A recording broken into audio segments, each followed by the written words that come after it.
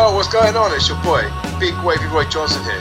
Hello everyone, this is the interview queen Alicia too. This is the infamous Cameron Solis. This is the professional Nathan Cruz. This is Benji. This is the Callahan Death Machine in the draw, and the face of Impact Wrestling, Sammy Callahan. The one and only chocolate under Willie Mack. This is Shreddy Breck, aka Mr. Clangin' and Bangin'. And you're listening to... You are listening to Broken but Glorious. Broken but Glorious. Broken but Glorious. Hey, yeah. Hello, welcome to Broken but Glorious. I'm Chris Lappin, live from Fusion in Liverpool, and I'm here with Troy McCarthy. How are you doing this evening, Troy? I'm good. Just coming off one of those big old wins in front of those big old crowds.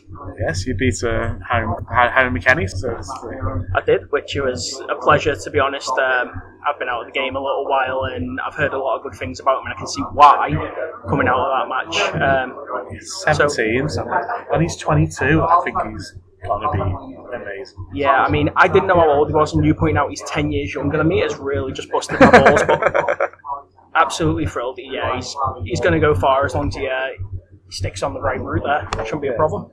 Originally, he decided to don the tights and get into the ring. So yeah, God, it feels like it was forever ago now, because obviously you're recording my voice, but you can't tell that I'm 27 from looking at me. And I started doing this when I was like 13. Wow. I've not been going continuously. There has been periods where I've gone away from sport, come back. Most recently now. I've had a lot of time away. But the first time I did it, I think I was 13, 14, so I put it into like 14, 15 years ago, really. Wow. When I first stepped into a ring. So it's been that long ago. How did you find school? I heard about the school through a mutual, like a friend. I met someone. So what school was it? It was RWA. Yeah. Where when I started going, like I said, it was a completely different set of roster to what there's there now. Like when I was trained, I was getting trained by guys like Maverick and Brian Bennett that no one had ever heard of, because it was literally a little school in Runcorn. And nobody was doing anything. You'd go, you'd pay £6.50, £7 a week, you'd get in the ring, you'd do an international.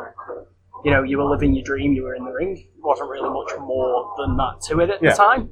So it was kind of like guys that had been trained by Andy Baker, who I'm sure a lot of people have spoke about on this. So I won't overindulge. But it's a case of, we went, he had trained people, they trained us, and it was like a pass down of what you'd learn. So it was weird. I remember when I started, actually, I don't know if many of the people you've spoke to would have spoke about this, but when I went, they originally, they were instigating a grading system. All right. So it'd be, you'd start off, and before you were allowed to like get in the ring, do any matches and that, you had to pass, I think it was your white grade, which was the basic lock up, headlock, wrist lock, just the basics before they'd even let you get in the ring and start doing a match. So, God, that does sound antiquated now, doesn't it? But it was weird because going through this grading system, so you'd go through a month and you'd learn the stuff that was on your syllabus. Yes. And then at the end of it, you'd get in the ring and you'd do everything that was on your syllabus. If you passed, you were told you went up. And when you got to a certain point, you would then put on shows. Only junior shows, not like adult shows with the older people. They have like their own NXT style show. Yeah. It's, I don't know what it's called now. When I was there, it was just called the junior show, because it was literally. I think still called junior. Yeah, because it was predominantly people who were under 16 that were on there. Obviously, I was under 16 at the time. I remember coming out wearing my dirty goth metal skull jacket and my fucking black and green. Sorry, I don't know if I swear. Black and green Lacoste tracksuit bottoms with my I had halfway down my back curly black hair. I looked a right mess. I've watched that match back recently and gone, oh God. I mean, I was probably better then than I am now after some time off, if I'm honest. But no, honestly, the system and the way that it worked was absolutely, I didn't necessarily like all the things we did. It set us with a good ground of basics for when we finally pushed on into like them adult classes and stuff. Yeah, cool. So who was your favourite wrestlers growing up? Oh, my favourite wrestlers growing up. I was massive on Christian. Yes. It's like, obviously everyone's big on Edge, but I was like, I really like Christian. Christian's great. And then when they split, I was like, yeah, Christian. I remember repeatedly, I'd be sat in the bath, sat in the shower, going to school, I'd just be like, Christian! Whereas people just would completely disagree with me. So he was kind of your biggest influence when you start training who you want to be like? Yeah, I suppose, because I think there's always been like a really subtle excellence to Christian that probably didn't get realised until he was doing like that world title picture with Randy Orton, where he could constantly put on a solid match with anyone. But his character work I always found was brilliant. If he was being a whiny brat, he was being a whiny brat. If he, like, even when it came down to the one more match thing, he managed to use that as not only as a face, but then flip it as a heel. Yes. And I think that is such a big part, you know what I mean? I could go out to that ring now and take every single person that sat back here with me that I won't bother naming because they're much more better than I am. And I can guarantee every single one of them would probably be able to put on a much better match than me. But I reckon I'd be in at least the top 10 when it came to character and telling a story and stuff. Not that I'm big-headed. But, like, for me, that's where it's at. It's like, tonight, we're at an over-18 show. A lot of people are kind of struggling to get that interaction with the crowd because it's not a big crowd. And a lot of people are doing the come-ons and the, yeah, let's have yous. I walked over to a group of guys in the front row and went, right guys, this guy that's coming out is a bit of a prick. I'm planning on kicking his head in. If you could give us a cheer, I'd really appreciate it. That alone had them chanting through the match, oh, come on, Troy, kick his head, kick his head. And, you know, sometimes it's a bit of a personal touch. Sometimes it's being able to explore your character through facial, body, you know. But for me, wrestling at the end of the day is a show. Doesn't matter if I can do a 450 splash, if I can send that one kid home in tears if I'm a heel. Do you prefer to be heel? Always. Again, I do apologise on the swearing, but I, in real life, am a natural cunt. I'm the guy my family get in touch with when they want someone to complain to the energy companies, because I'll stand there and go, okay, you can't sort that. Put me onto the person above you. What's your job position? Cool. Ask the next person. No, that's what the last person told me the job position was. Put me on the next one. I am a horrible, horrible human being. If we're friends and we get on, that's great. I will be absolutely lovely. I'll do anything for you. But if you're Joe Bloggs on the street, I honestly do not give two shits. And I find that really easy to translate into a character. My biggest heel moment for me would be, I was on a Christmas show. I was tagging with a guy quite good friends with at the time, Dave Dunn. He's quite a robust fellow, quite big, I'm sure he won't mind me saying. And the crowd were chanting Father Christmas at him, you know, and the Father Christmas instinct puts me down in front of them on the turnbuckle.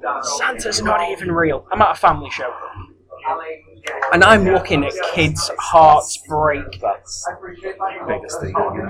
Yeah, it is. And you know what? I said it and I walked back up the apron and I was like, shit, I shouldn't have said that. You know when you kind of know you've crossed the mark? But I was also, at the time, I was young and I was a firm believer in, I'm still at the venue, I'm still in character. So, Mum comes up to me after the show, King goes, oh, you know, tell him you're joking. I was like, no, why are you lying to your kid? And... you know, I laugh at it. It is a story I tell a lot, but it's like I look back on it now as like a father to me and go, "Oh fuck! I saw that kid's soul die inside a little that night, and that's my fault." What an awesome achievement! This is the leader of the rejected Demon Eye. You are listening to Broken but Glorious. So who have you been some of your favourite feuds and matches over the years?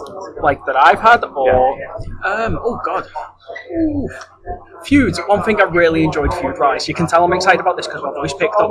I was in a tag team with Dan Evans and Bert Bridge. Oh, that's two of my favourites. And we were a tag team called 3BF, which was Three Best Friends. This all came about because we started dancing together at a carnival interval show, and Britannia Wrestling's promoter Steve Saxon decided that's a thing now, and we ran with it, but we were heels.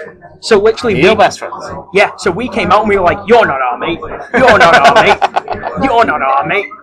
And that was it. That was the entire thing, which resulted in so many, like, where we'd mess up spots and we'd land where, like, Bert looked like he was sucking me off and Dan was bumming Bert. And, you know, it was absolutely beautiful. But one of my favourite feuds coming out of the whole thing was I was getting put into a group called the League of Violence, which at the time was being headed up by Danzig, who...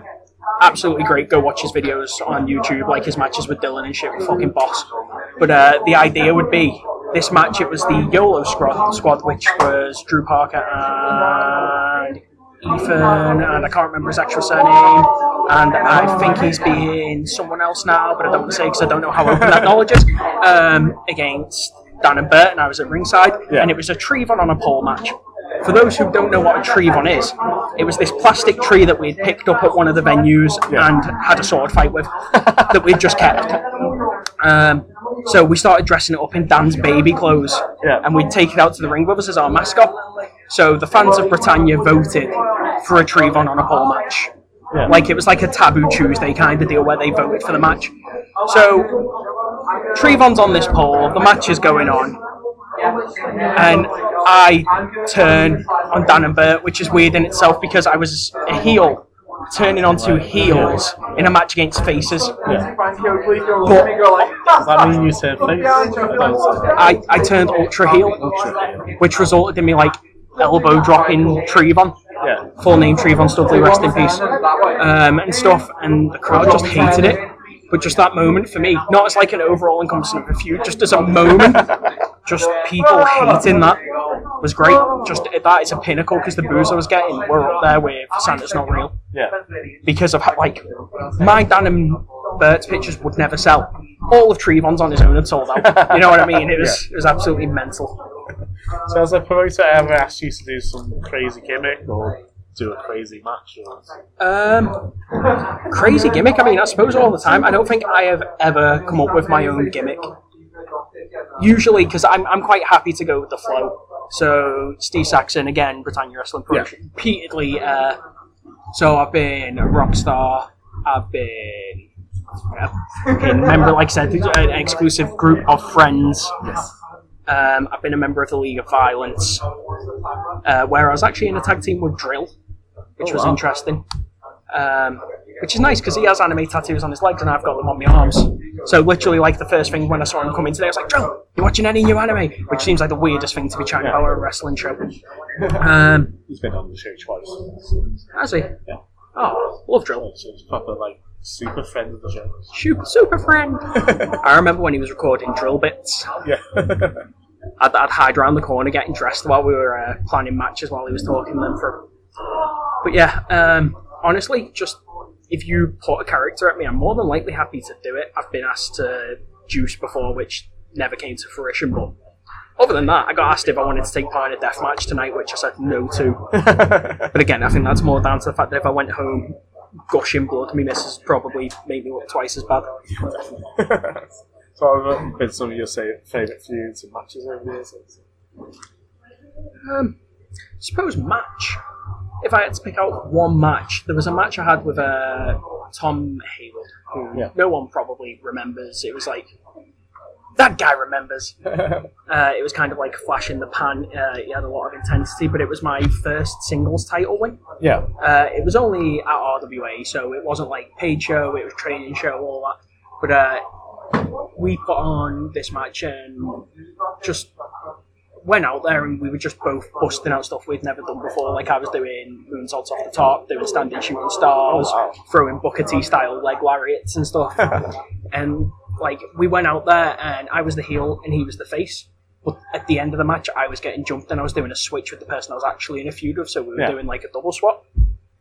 But honestly, like everything that happened from the start through to the end, which I'm sad I don't have any more details for you, but this was got to be about when I was 17, so I'm looking 10 years ago here.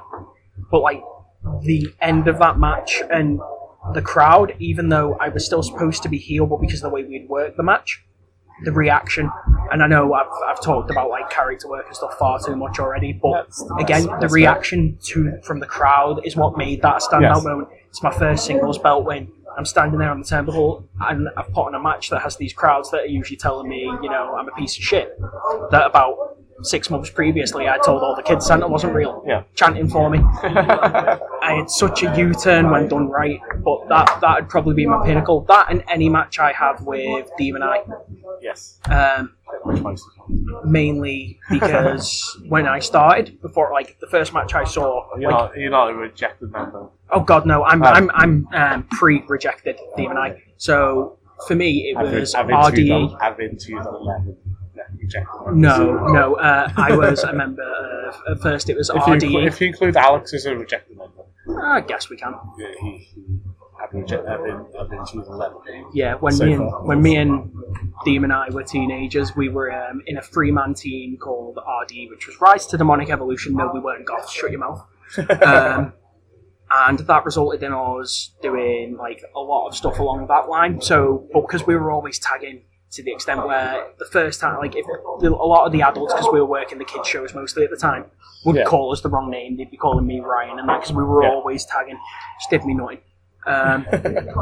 It did his nothing as well. There's still one guy, East Hannibal Ramseed, shout out, who still sends me a message every year on my birthday going happy birthday Ryan.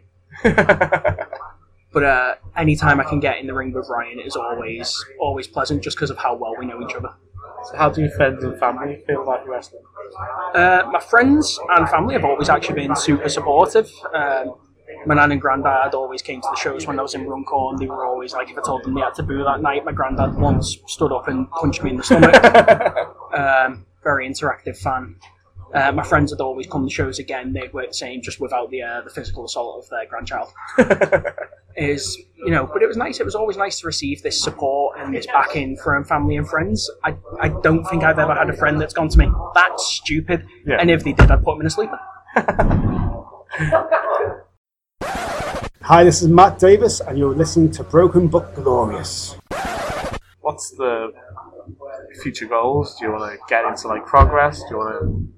My future goals right now: Japan? 3 matches in at 27 to my 2020 after not really doing any kind of singles match for 2 years is to fix my fucking cardio. Yeah. I did like a 7-minute match out there tonight, and I was the face, and I could not be working that. Moving fast, doing stuff. I came back, and I felt like I was going to die. It was horrible. It was absolutely horrible. I couldn't think of a worse experience. So for now, the goal is just keep doing that, keep doing what I'm doing. It'd be nice to get back onto Britannia Wrestling again, but I know that I need to improve my current physical being for that. Yeah. But I'm probably, like I said, at the best point I've been mentally, picking up on the crowd, working characters, stuff like that. So it's now just getting the body to reflect that. In the future, hell, I'd like to go anywhere. I don't mind. I'm happy to take a booking. I don't mind if I've got to travel because I spent a lot of my life as like a social recluse. Didn't really interact, and I've got to a point where I'm now comfortable enough to come out of that. I want to try new things. I want to meet new people, work new styles, work new matches. And if that means someone goes, hey, do you want to go wrestle in Leicester? Sure. You want to go wrestle in Bulgaria? Fine. If anyone wants to book me to have someone squash a pumpkin on my head, fine. I've done worse, you know what I mean? For me, at the minute, it's about just getting back into something that I loved for so long that I let slip. So before we go, do you have any social media or anything you want to promote? Not really. I've been out of the game for long enough. I think I deactivated it. There was no point in being there while I wasn't doing anything. Yeah. Go follow Britannia Wrestling. Go follow anything that DJ King's doing on Twitter because he's a nice guy. Honestly, all the plugs I can do, you've probably had 1,000,001 times before. Go and like all of the Just Fabulous posters because I make them as well. What? Sorry, I'm not great at signing off, so... So I'd love to have you on again in the future once you get back into and have more stories, like be able to research you a bit. I'd enjoy... Man, if you try and research me, what you're going to find is he had a couple of matches here, and a couple of matches there. Like, I'm an anomaly, but you could probably get me on air and mention Lemonade. Like, I've got loads of absolute naff stories from when I'd train the juniors at RWA and I'd teach them how to do promos, but I'd make them do it on sandwiches. You've got to make whatever your context is work. Is a topic.